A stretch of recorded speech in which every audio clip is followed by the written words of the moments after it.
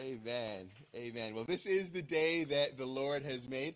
We will rejoice and be glad in it. I'm excited to be here this morning. Excited to be here with you. Thank you, Brother Nathan. I will admit, God is working on me and working with me and bringing me to new realizations and understandings of my role in this season, and is showing me, indeed, that God has called me for such a time as this.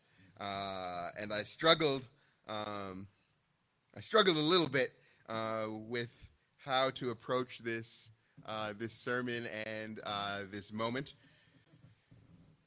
But I realize now that God gave me this message, and gave me this message in some senses a long time ago. And so I'm thankful because I do believe I have a message from the Lord this morning. If you turn with me to the book of Job, we'll read Job chapter 1, and we'll read verses 8 through 12, and then Job also 2, verses 3 through 10. But I will note, in some senses, our text for this moment is simply the book of Job. So Job chapter 1, verses 8 through 12, the word of the Lord reads thus. Then the Lord said to Satan, "Have you considered my servant Job? There is no one on earth like him. He is blameless and upright, a man who fears God and shuns evil." "Does Job fear God for nothing?" Satan replied. "Have you not put a hedge around him and his household and everything he has? You have blessed the work of his hands so that his flocks and herds are spread throughout the land. But now, stretch out your hand and strike everything he has, and he will surely curse you to your face." The Lord said to Satan, "Very well, then, everything he has is in your power, but on the man himself do not lay a finger." Then Satan went out from the presence of the Lord. Skipping down to Job chapter 2, verses 3 through 10. After Job has been touched with the afflictions that Satan described. Then the Lord said to Satan, "Have you considered my servant Job? There is no one on the earth like him. He is blameless and upright, a man who fears God and shuns evil, and he still maintains his integrity, though you incited me against him to ruin him without any reason." "Skin for skin," Satan replied. "A man will give all he has for his own life. But now stretch out your hand and strike his flesh and bones, and he will surely curse you to your face." The Lord said to Satan, "Very well, then, he is in your hands, but you must spare his life."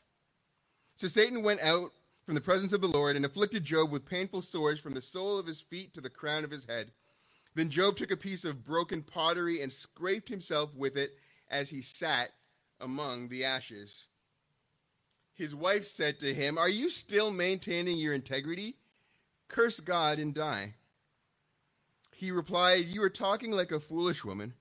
Shall we accept good from God and not trouble?" In all this, Job did not sin in what he said.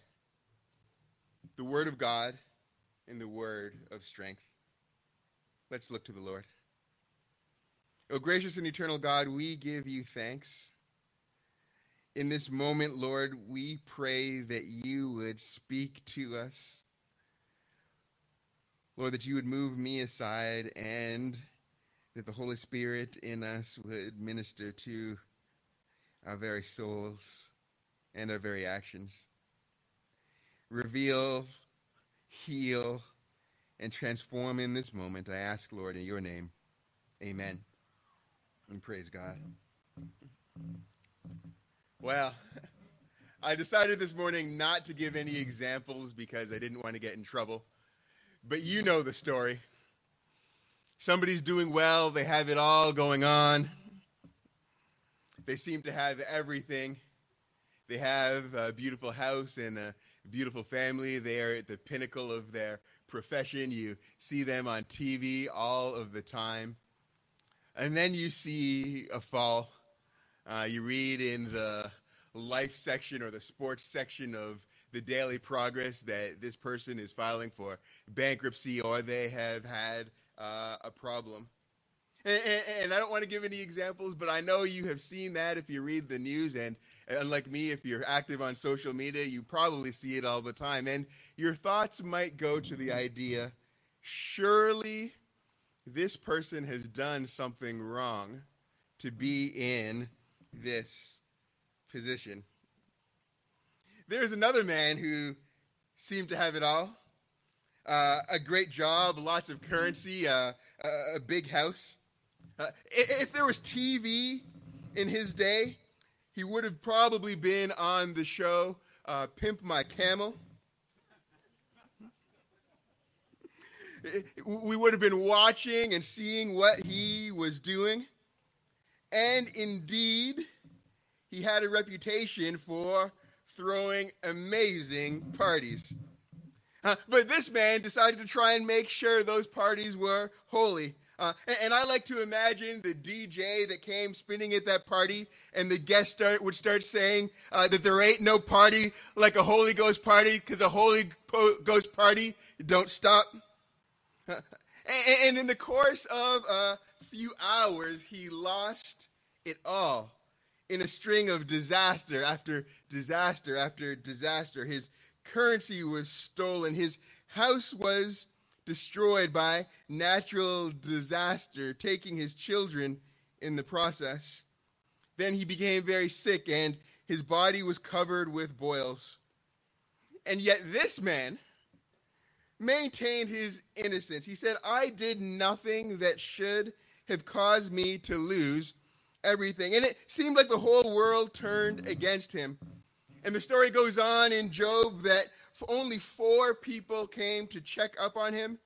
And after watching him sitting purely stunned for days, they listened to his story and they didn't believe him. You must have done something wrong, they told him again and again. And this person continually speaks as though he's innocent. This man was Job.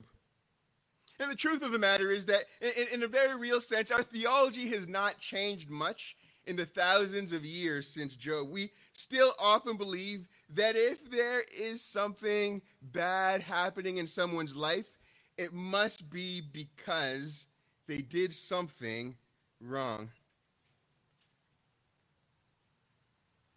But the truth of the matter is that but for the grace of God, there go I. I know people for whom this is their story, who have lost everything, who have lost their family, lost their health in the course of a week, and it's difficult. And in fact, Job to this day confounds the scholars. It's a very difficult book, and it challenges our ideas and our conceptions of suffering, and it makes us ask why. The interesting thing about the story in the book of Job that we get to read in the Bible many, many, many years later is that we get a view that Job doesn't get. And perspective matters.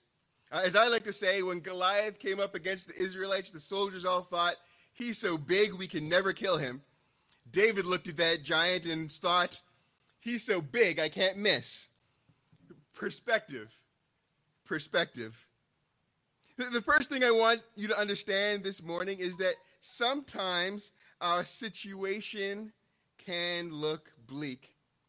All Job sees is his own perspective, what's happening to him, calamity after calamity after calamity, with only the survivors to tell him that there's been bad news, and he ends up on what I call the trash heap, scratching himself with a broken shard. And he has 4 friends who come to his aid, and they accuse him, saying he must have erred. He must have done wrong. He gets blamed for his situation. And to make matters worse, he calls out for God. He sees God as his accuser and calls out for understanding, and God is seemingly silent. Like God has slung arrows at him, then left him to deal with the aftermath. Lost it all, bruised and beaten, friends that make enemies seem merciful, and seemingly removed from the presence of God and blamed for what has happened to him, whether it was his fault or not.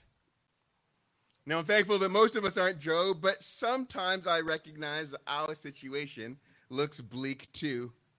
Our situation looks like we have lost it all and that everyone has forsaken us. And sometimes we feel like Job. Sometimes we even walk around living into a Job-like existence. And the truth is, sometimes we have agency in a bleak situation.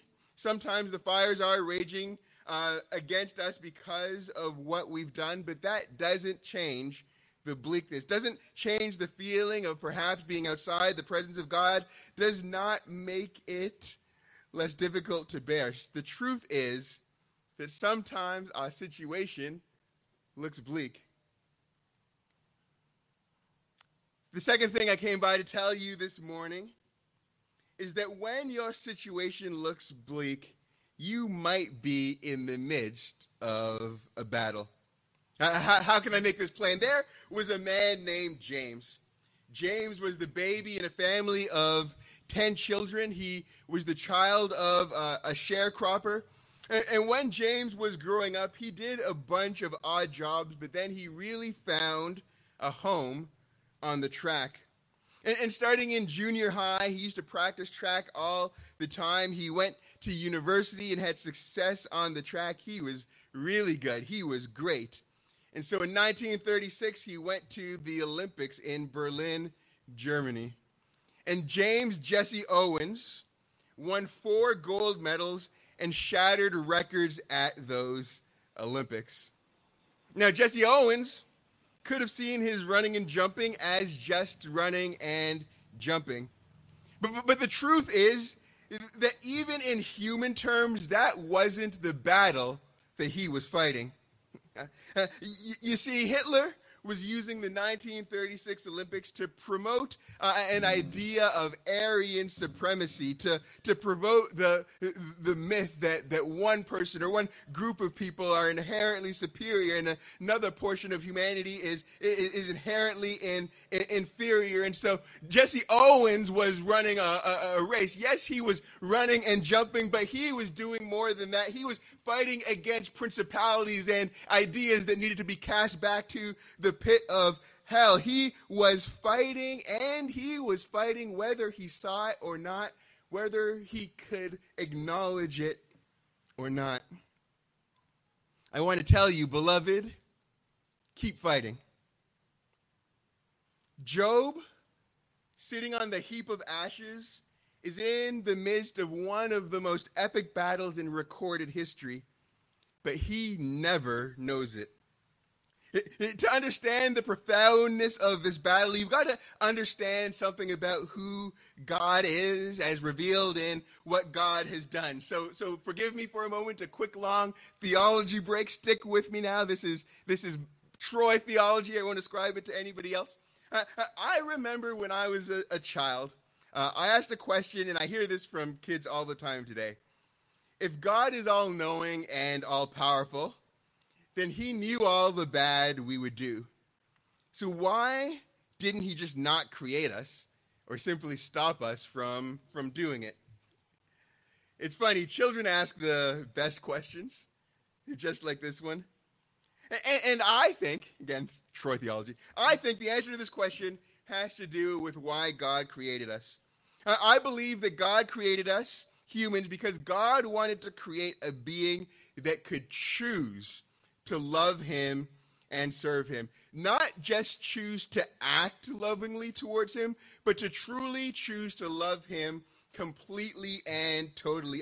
A being who had freedom, and within that freedom would choose to love God for who God is.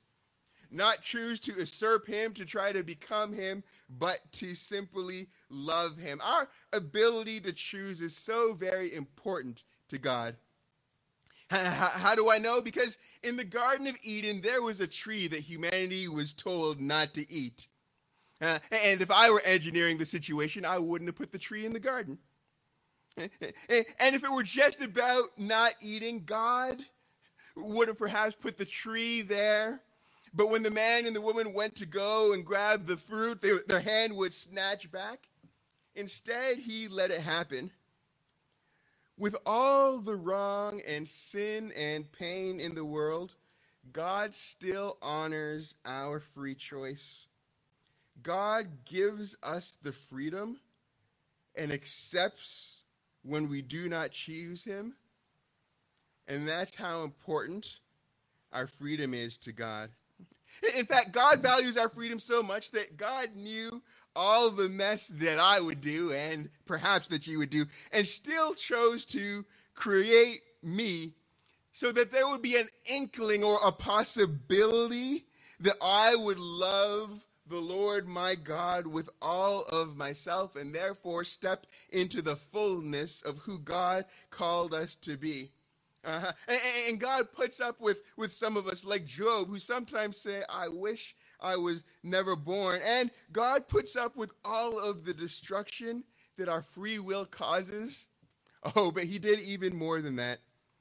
When our choices brought us too far from God's perfection to make communion with God possible, God sacrificed his only begotten Son, not for the certainty that we would choose him, but for the mere possibility that we would choose him. Thank you, God.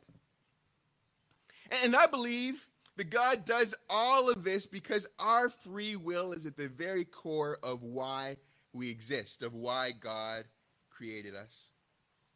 And so, when God says, have you considered my servant Job? God is showing an example of it being worth it. An example of his sacrifice being worth it. I know we have a couple of teachers in the audience. Some of you pour your heart continually into your students, and so many of them don't make it, but you point to the one that did make it and you hold them up. Some of you go through such struggles and say, even if one child makes it, it's worth all of the struggle and sacrifice. God holds Job up as this one child. Have you considered my servant Job? And Satan responds, does Job fear God for nothing? Satan isn't just asking a question. Satan is questioning everything that God has done. Satan is calling into question something that was so important to God that he chose to send his only begotten Son to die for its possibilities. Satan is calling into question something that is at the center of God's heart. This is a cosmic battle of epic proportions. Satan is questioning the very heart of the human experience. Have you considered Job? God says. Have you considered Joseph? Have you considered Mary, Kate, Luan? Ah, says Satan. Does Job, does John, does Mary, does Luan, do they love you for nothing? Satan challenges everything. Satan says Job isn't just upright. Job isn't just loving God for no reason. Job acts that way because, as the scholars might say, he is interested. Job isn't upright. Job doesn't act uprightly because he loves you. Job acts upright because you bless him. Or to put it another way, because you've been so good, God, because you protected him, because you've given him everything, and Job isn't a fool, of course he is the way he is. But that's not free will. That's not Job loving and trusting you freely. That's Job doing what's in Job's best interests. Or to put it another way, says Satan, God, your goodness prevents Job from acting freely to love you. You're so good, and Job isn't foolish, so he overwhelms your ability for freedom. Maybe an example will help. I know we're in a church that's filled with good parents and guardians and grandparents. And if your kids are doing really well, the question has probably come up. Are they doing really well because they've become good at being around me and following my rules and all that I give them? Or are they doing really well because that's internalized within them? And in some senses, you might have a moment where you realize, I can't fully know the answer to that question until I'm in a situation where I'm not around. Your presence perhaps precludes an answer to the very question. But I think it's even more profound than that, church, because in arguing that Job serves God because of the goodness of God, Satan is also saying that God's goodness actually hinders Job's free will. That in some senses, Job is just cashing a paycheck. He serves God, and every 2 weeks he takes in the blessings to the bank and exchanges them for some cash. Job's in it for the paycheck, Satan says. Satan is saying that because Job doesn't fear God for nothing, all the stuff God tolerates because of humanity's free will is for nothing. That not even Job can love God for who God is because God's favor makes that impossible. And that might be true even if Job doesn't believe it to be true. For example, Peter was probably being honest when he said he would never deny Christ. He thought he wouldn't. He thought wrong. That's the question at the heart of what we're reading this morning. Satan is questioning the very moral foundations of God's creation. All right, so theology break over. Now remember, perspective is everything. We are given fuller perspective, and so we get to understand some of the why. But this context is never explained to Job. What to Job was at first simply his own personal suffering was in fact a cosmic battle of great proportions at the center of God's heart. Job initially thought it was just about him. The theologian Gutierrez describes how Job went on a transformation through the chapters to the point where he realized it wasn't just about him, but was about a community and what it means to be a community that suffers. But originally, Job thought it was just about him.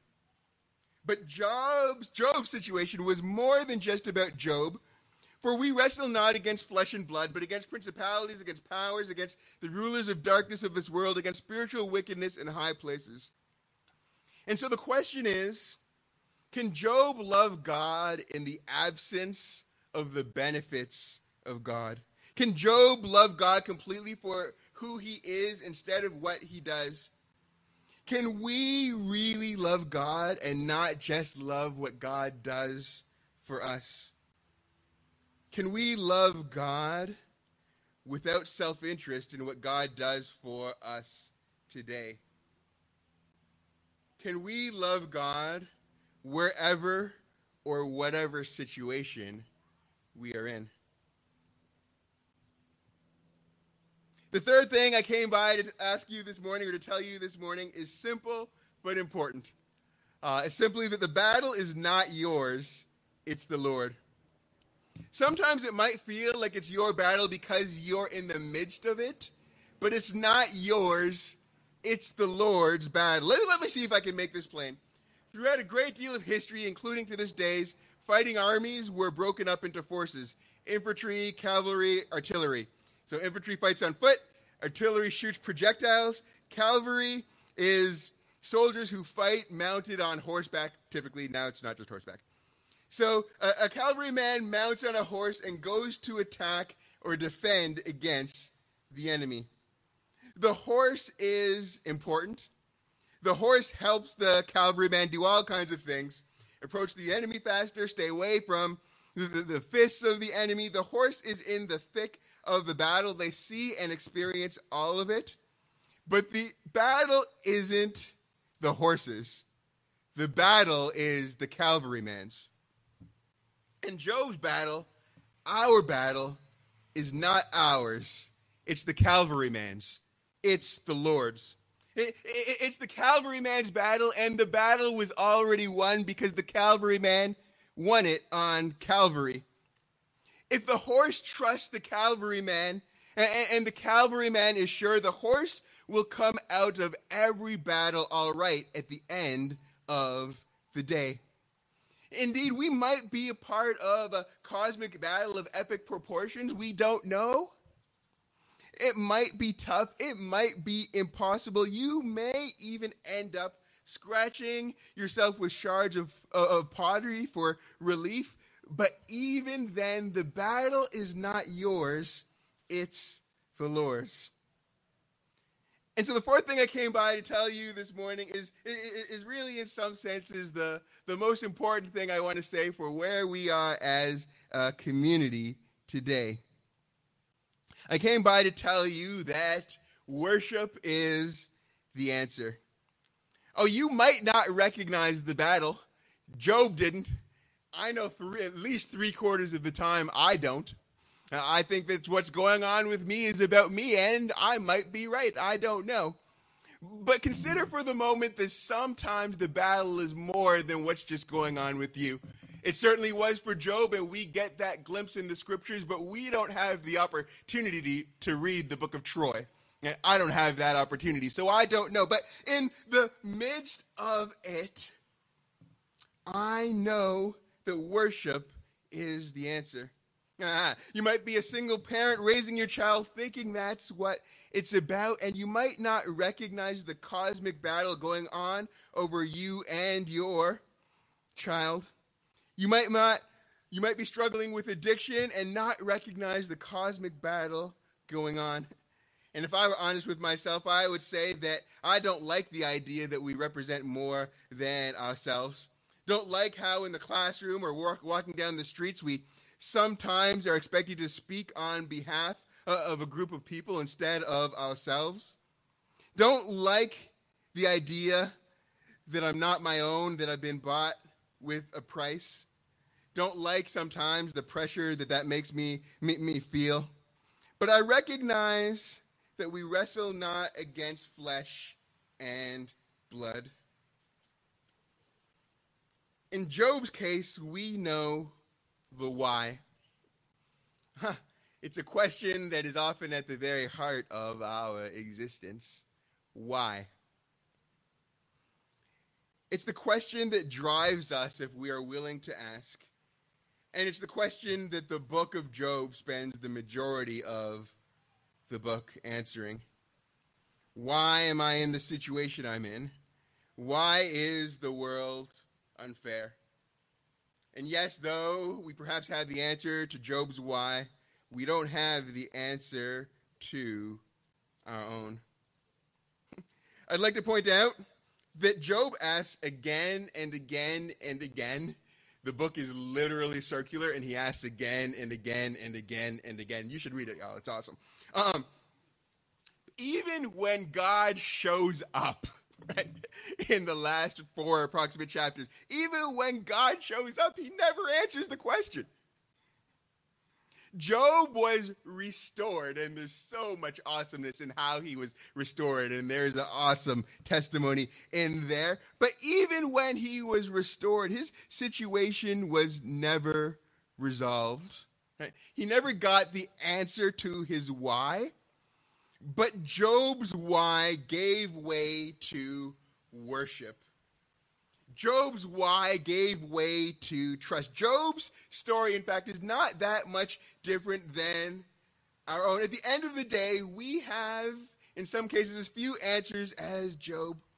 Our pain is real. Our sorrow and questioning is real. Our cursing the day we were born sometimes is real. Our scorn, perhaps for friends who aren't there for us, is real. Job and all of that was real, and for us it is real as well. But at the end of the day, Job transformed his why into worship. His why turned into worship of God. His why is centered in a love of who God is. At the end of the day, our will can give way to God's will. That's the highest form of being human, if you please, because in questioning why we seek understanding, but in turning our why into worship, we gain redemption. We gain the opportunity to know and trust that our God is God, and indeed that anything that we are going through can be redeemed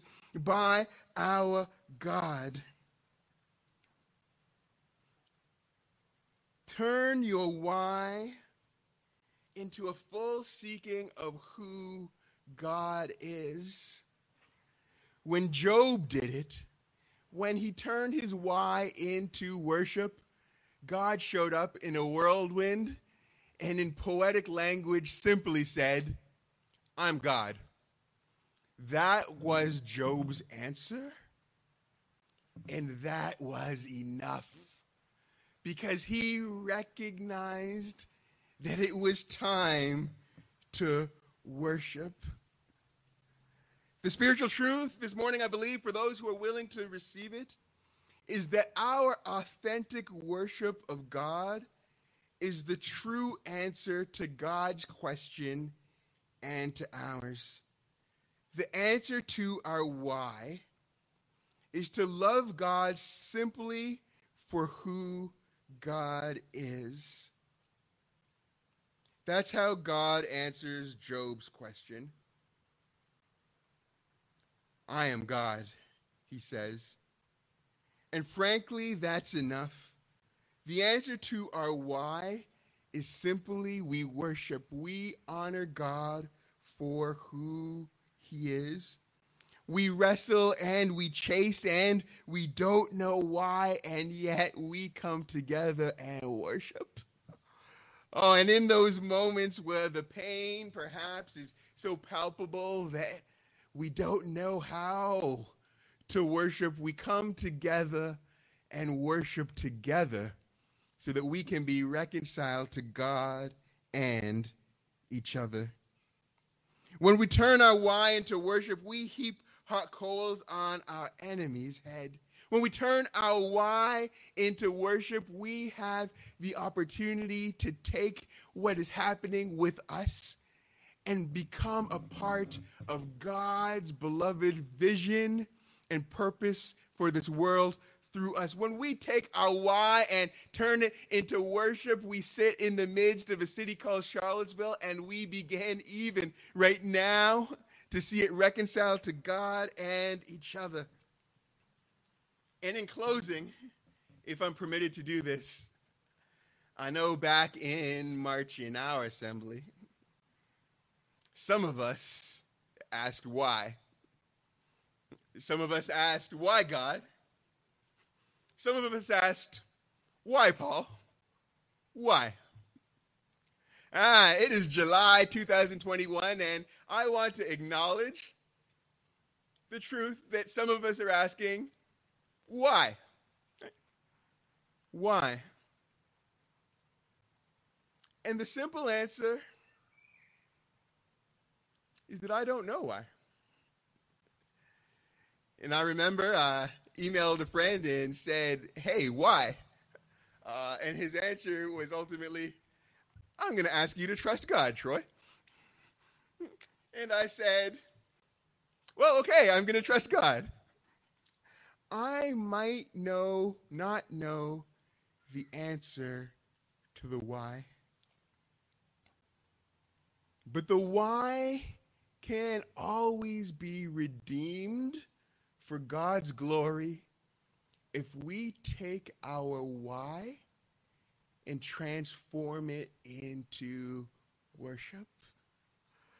Oh, I recognize it's a difficult thing to do.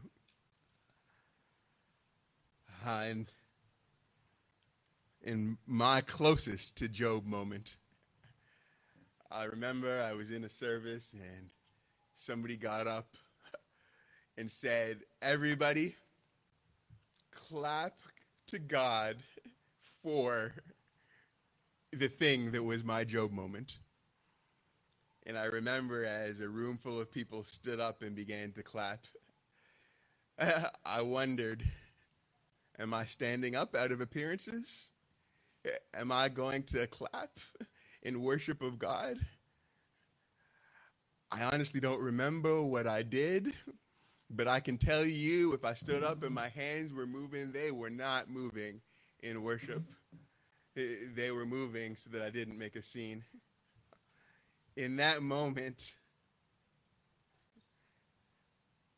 I questioned why this man of God would possibly ask me to worship God in that moment.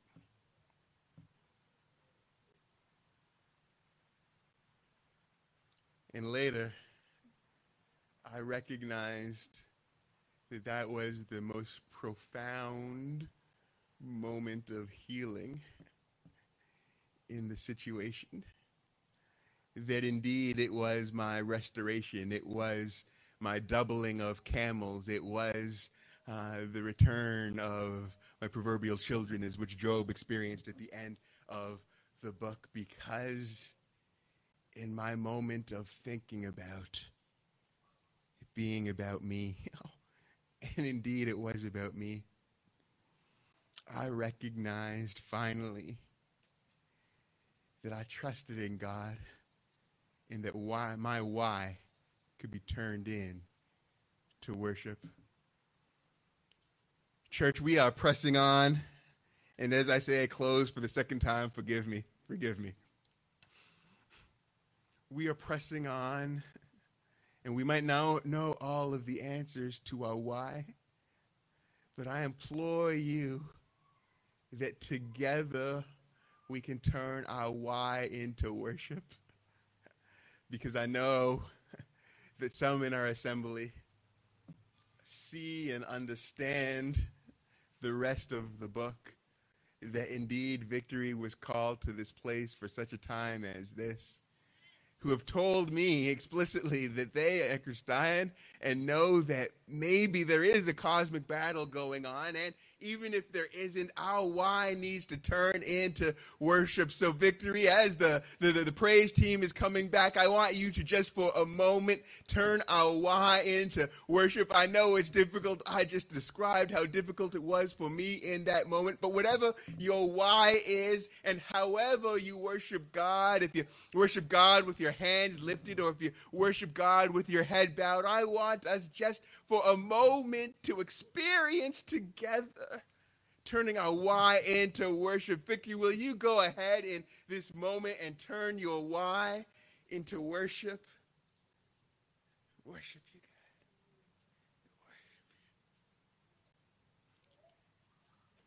God. And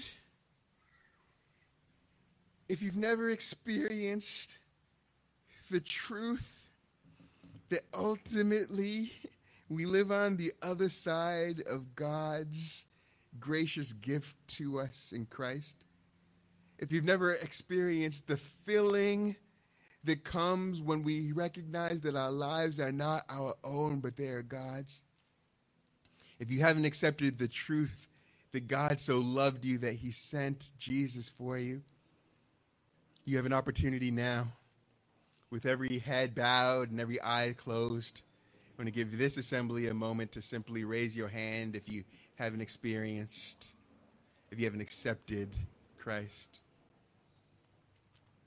And if you're live streaming or listening to this later, I wanted to let you know that you don't have to do that in a service. You can do that anywhere. You can do that in your bedroom, in your living room, as you're walking down the downtown mall. God is calling. He wants to turn the essence of your life and redeem it for his glory and to fill you with his purpose. To God be the glory for the great things he's doing. Amen.